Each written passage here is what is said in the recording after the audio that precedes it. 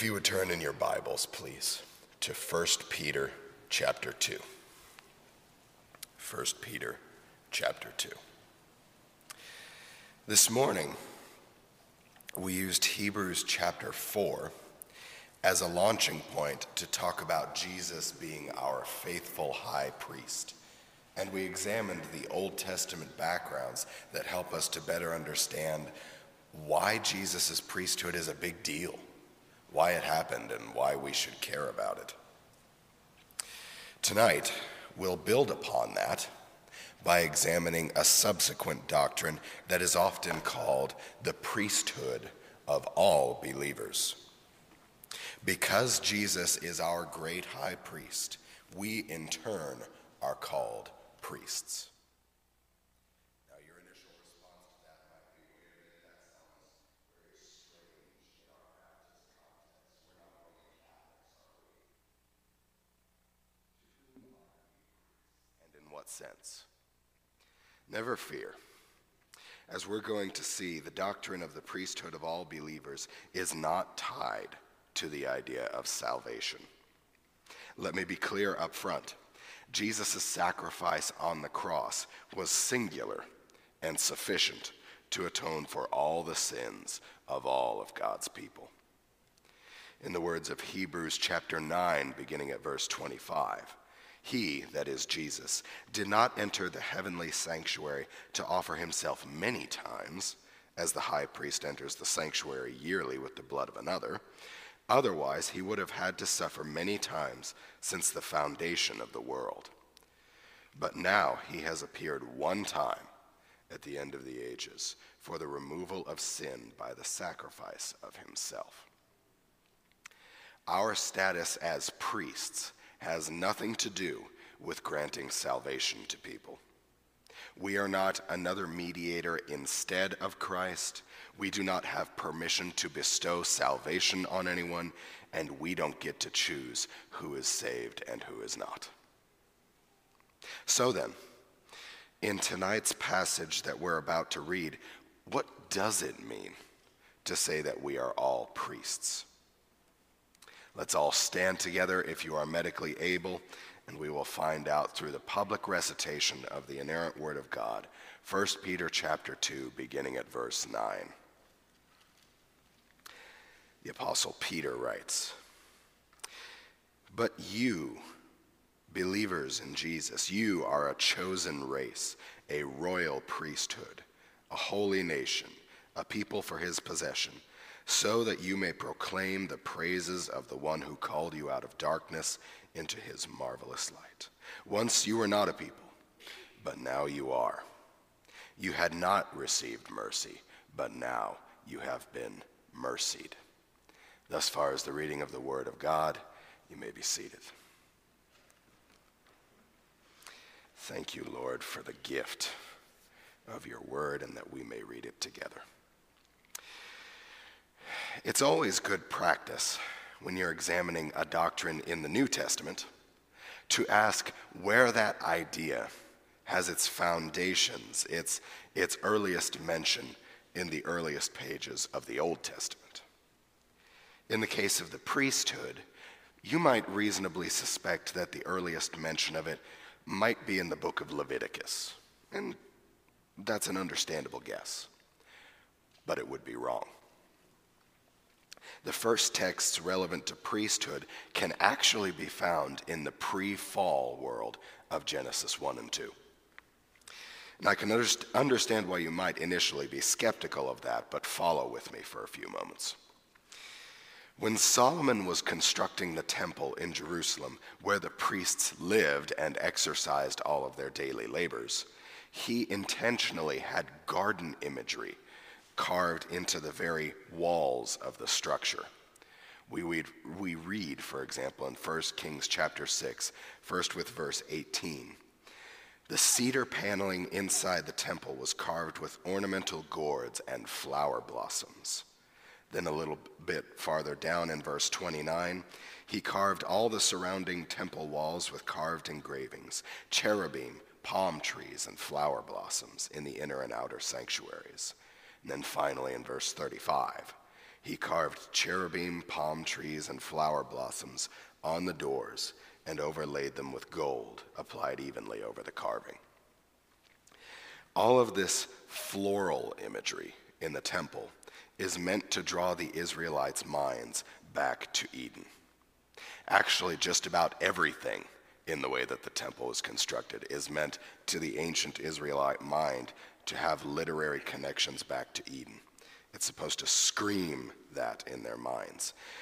For example, the fact that everything is covered in gold, the fact that there are cherubim everywhere, and the fact that the temple is located on the top of a mountain. All of these things in the ancient world have connections back to this ideal garden before everything went wrong. We don't have time to go into all of those details here, although it is a fascinating thing to study.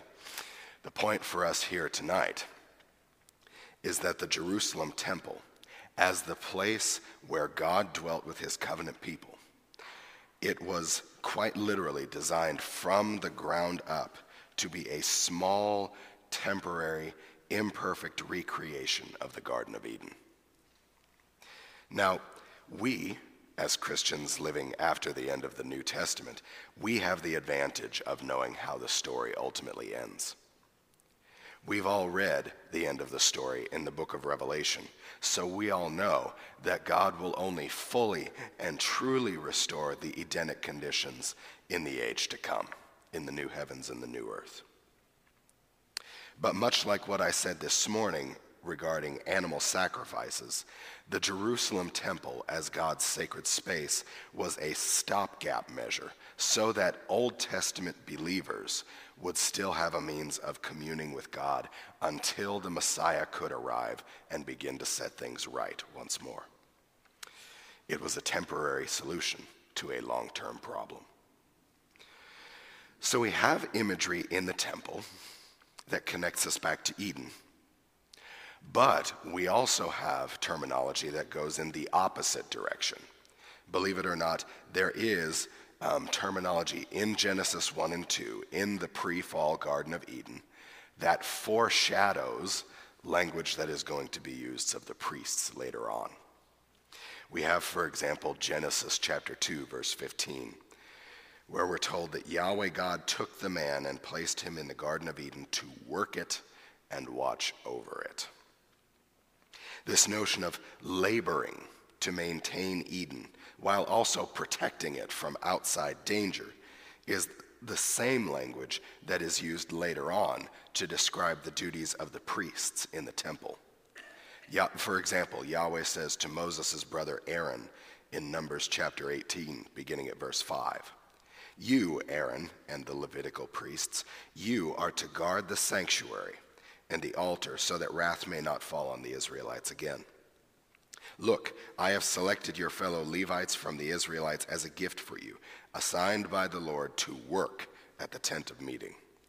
But you and your sons will carry out your priestly responsibilities for everything concerning the altar and for what is inside the curtain, and you will do that work. You will labor that work. I am giving you the work of the priesthood as a gift, but an unauthorized person who comes near will be put to death."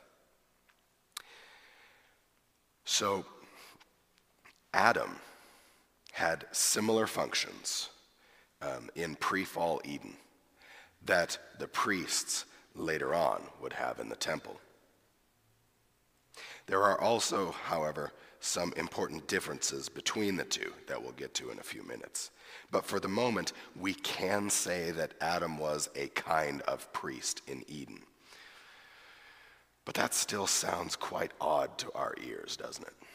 What exactly would have been Adam's responsibilities? What would have been his job description up until everything went wrong in Genesis chapter 3? The answer has to do with the image of God. The key text to help us understand this is Genesis chapter 1, beginning at verse 26. Then God said, "Let us make man in our image, according to our likeness. They will rule the fish of the sea, the birds of the air, the livestock, the whole earth, and the creatures that crawl on the ground." So God created man in his own image. He created them in the image of God, male and female, he created them. God blessed them, and he said, "Be fruitful, multiply, fill the earth, and subdue it. Rule the fish of the sea, birds of the sky, and every creature that crawls on the ground." This language of subduing, of ruling the earth as imagers of God, helps to clarify what the original Edenic vision for the priesthood was, as well as how it unfortunately had to be modified later on. What exactly does it mean to be an imager of God? That's a massive question that theologians have spilled countless gallons of ink trying to answer across the centuries. And it is a multifaceted, complicated idea. But I'm going to focus on the elements of it that are most directly related to this concept of priesthood.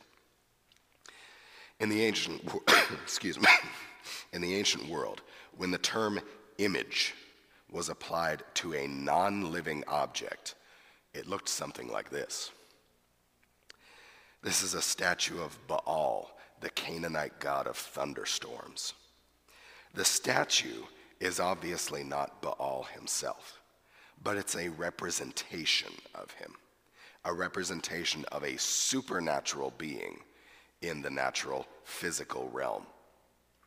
If a person wanted to bring an offering to Baal in the hopes of receiving lots of rainfall to help with an abundant crop in the next year, they could go to one of Baal's worship spots, one of his sacred spaces, and present the offering to this image with the understanding that he was ultimately presenting the gift to the god that that image represents.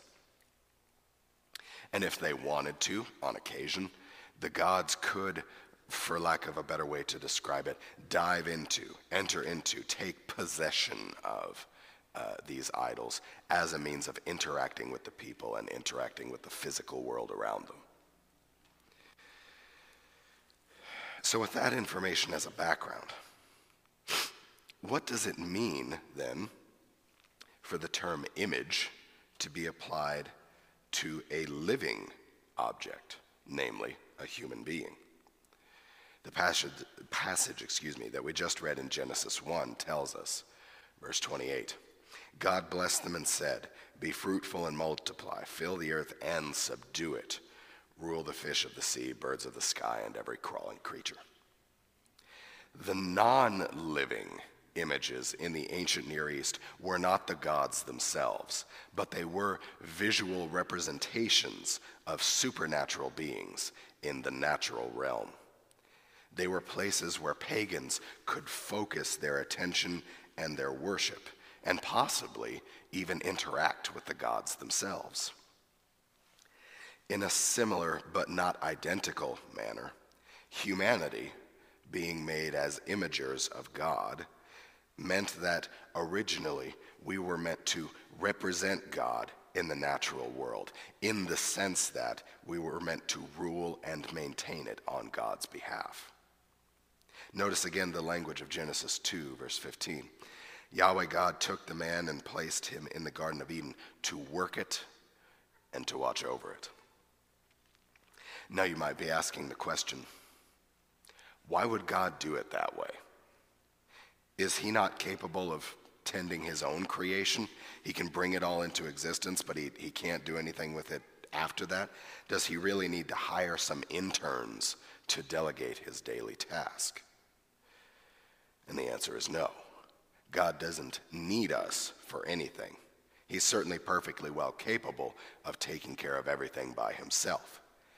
But this is how he wanted it to work. For those of you in the room who are or have been parents of young children, it's kind of like this. Imagine you're getting ready to bake cookies at home, and one of your young children, maybe 4 or 5 years old, comes in and says, "Mommy, Daddy, can I help you to bake the cookies?" And your response is one of joy, because you don't need that child's help. Very obviously, you can do it on your own. And in fact, usually the presence of children in the kitchen results in nothing but chaos. But the fact is that your child wants to be involved with you. They want to do something with you, be involved in the process. And so because it is a heartwarming memory for you as a parent, you want them to be involved even though you don't need their help. In a similar way, God doesn't need humanity to tend creation for him, but he delights to have his imagers involved in his work in the world. Unfortunately, something called the fall happened, and that changed everything. The purpose and duties of a priest fundamentally changed between Adam and Moses. Recall this image from this morning, those of you who were able to either be here for the AM service or you watched it online. A small portion of the Israelites, namely the Levitical priests, were chosen to act as mediators between God and man. They were supposed to represent the people of Israel to God and represent God back to the people. This was to prevent what I jokingly referred to as holiness poisoning. To paraphrase language from Numbers 18 again, Aaron and the priests are told, "You are to guard the sanctuary and the altar so that wrath may not fall on the Israelites again. Look, I have selected your fellow Levites, from among the Israelites as a gift for you, assigned by the Lord to work at the tent of meeting." The basic job description of a Levitical priest was to maintain sacred space, to keep the temple away from all associations with death, with sin, and all of the consequences thereof, and thereby to maintain their small, imperfect slice of Eden there at the center of Jerusalem. But there's something interesting that we note as we go along in the Old Testament narrative. The priesthood does not stop at the Levites. God makes a curious theological statement to Israel at the foot of Mount Sinai, where he says in Exodus 19, beginning at verse 5, "Now if you, all the nation of Israel, if you will carefully listen to me and keep my covenant, you will be my own possession out of all the peoples, although the whole earth is mine, and you will be my kingdom of priests and my holy nation." So this is interesting.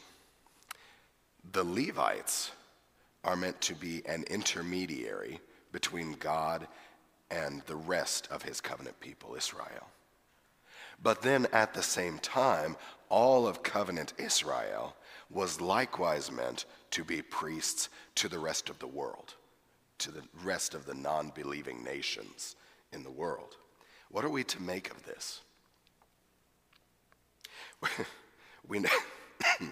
We know from looking at the rest of Old Testament history that Israel failed miserably in their mission just about every opportunity they had. But in theory, what should it have looked like for Israel to be a kingdom of priests to the nations? What would that have looked like if they had actually done their job?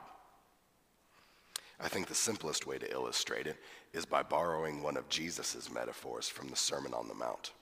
He says to the believers in his audience in Matthew chapter 5, beginning at verse 14, "You are the light of the world. A city situated on a hill cannot be hidden. No one lights a lamp and puts it under a basket, but rather on a lampstand, and it gives light to all who are in the house. In the same way, let your light shine before others, so that they may see your good works and give glory to your Father in heaven." In our everyday lives, Jesus has called us to represent him. There's that language of the images again. We are meant to represent him to an unbelieving world. And Jesus himself likens that to shining light into darkness. This is ultimately what the Apostle Peter means in our main passage in 1 Peter chapter 2, verse 9, when he says, "You, believers, you are a chosen race, a royal priesthood, a holy nation, a people for his possession, so that you may proclaim the praises of the one who called you out of darkness into his marvelous light.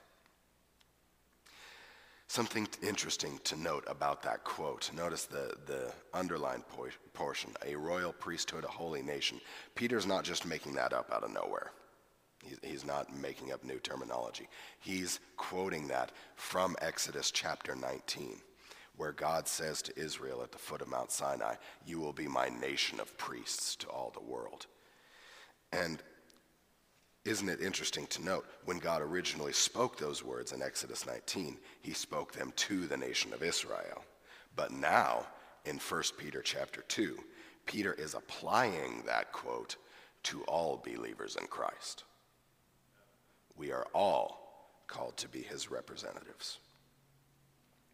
Jesus is our great high priest who succeeded where all others failed, and he has called us to take up the task that Old Testament Israel failed to do, namely, being his representatives, his imagers in all of the earth, proclaiming the goodness of God and what he has done in history.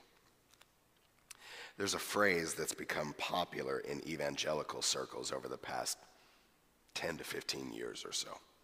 You might have heard something like it. It's usually phrased as a command, something like, "Be Jesus to someone."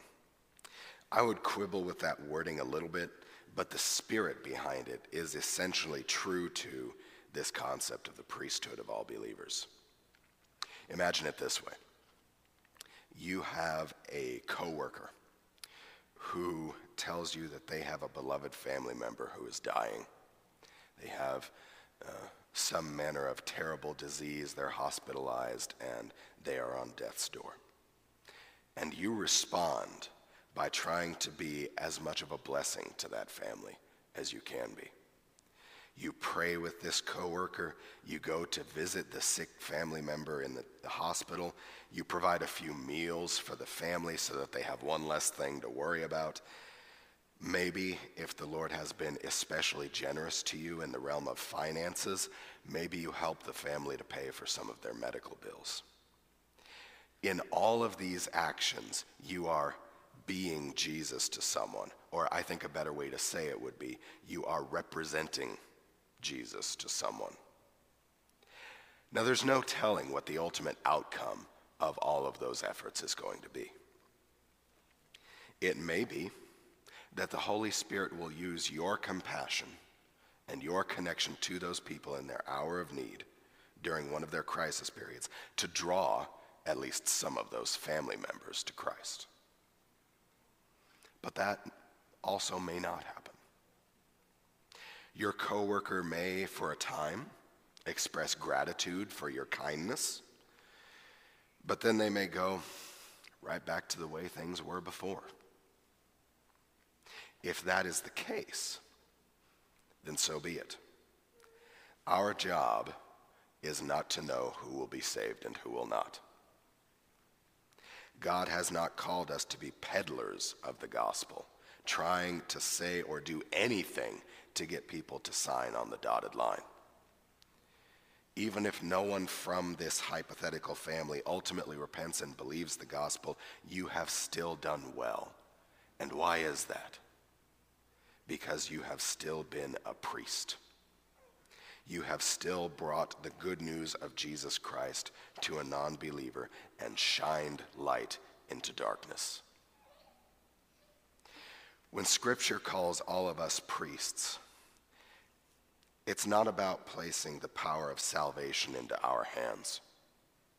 Jesus is the one and only high priest who is able to bridge the gap between God and humanity, and his sacrifice is the only means by which we may find peace with God.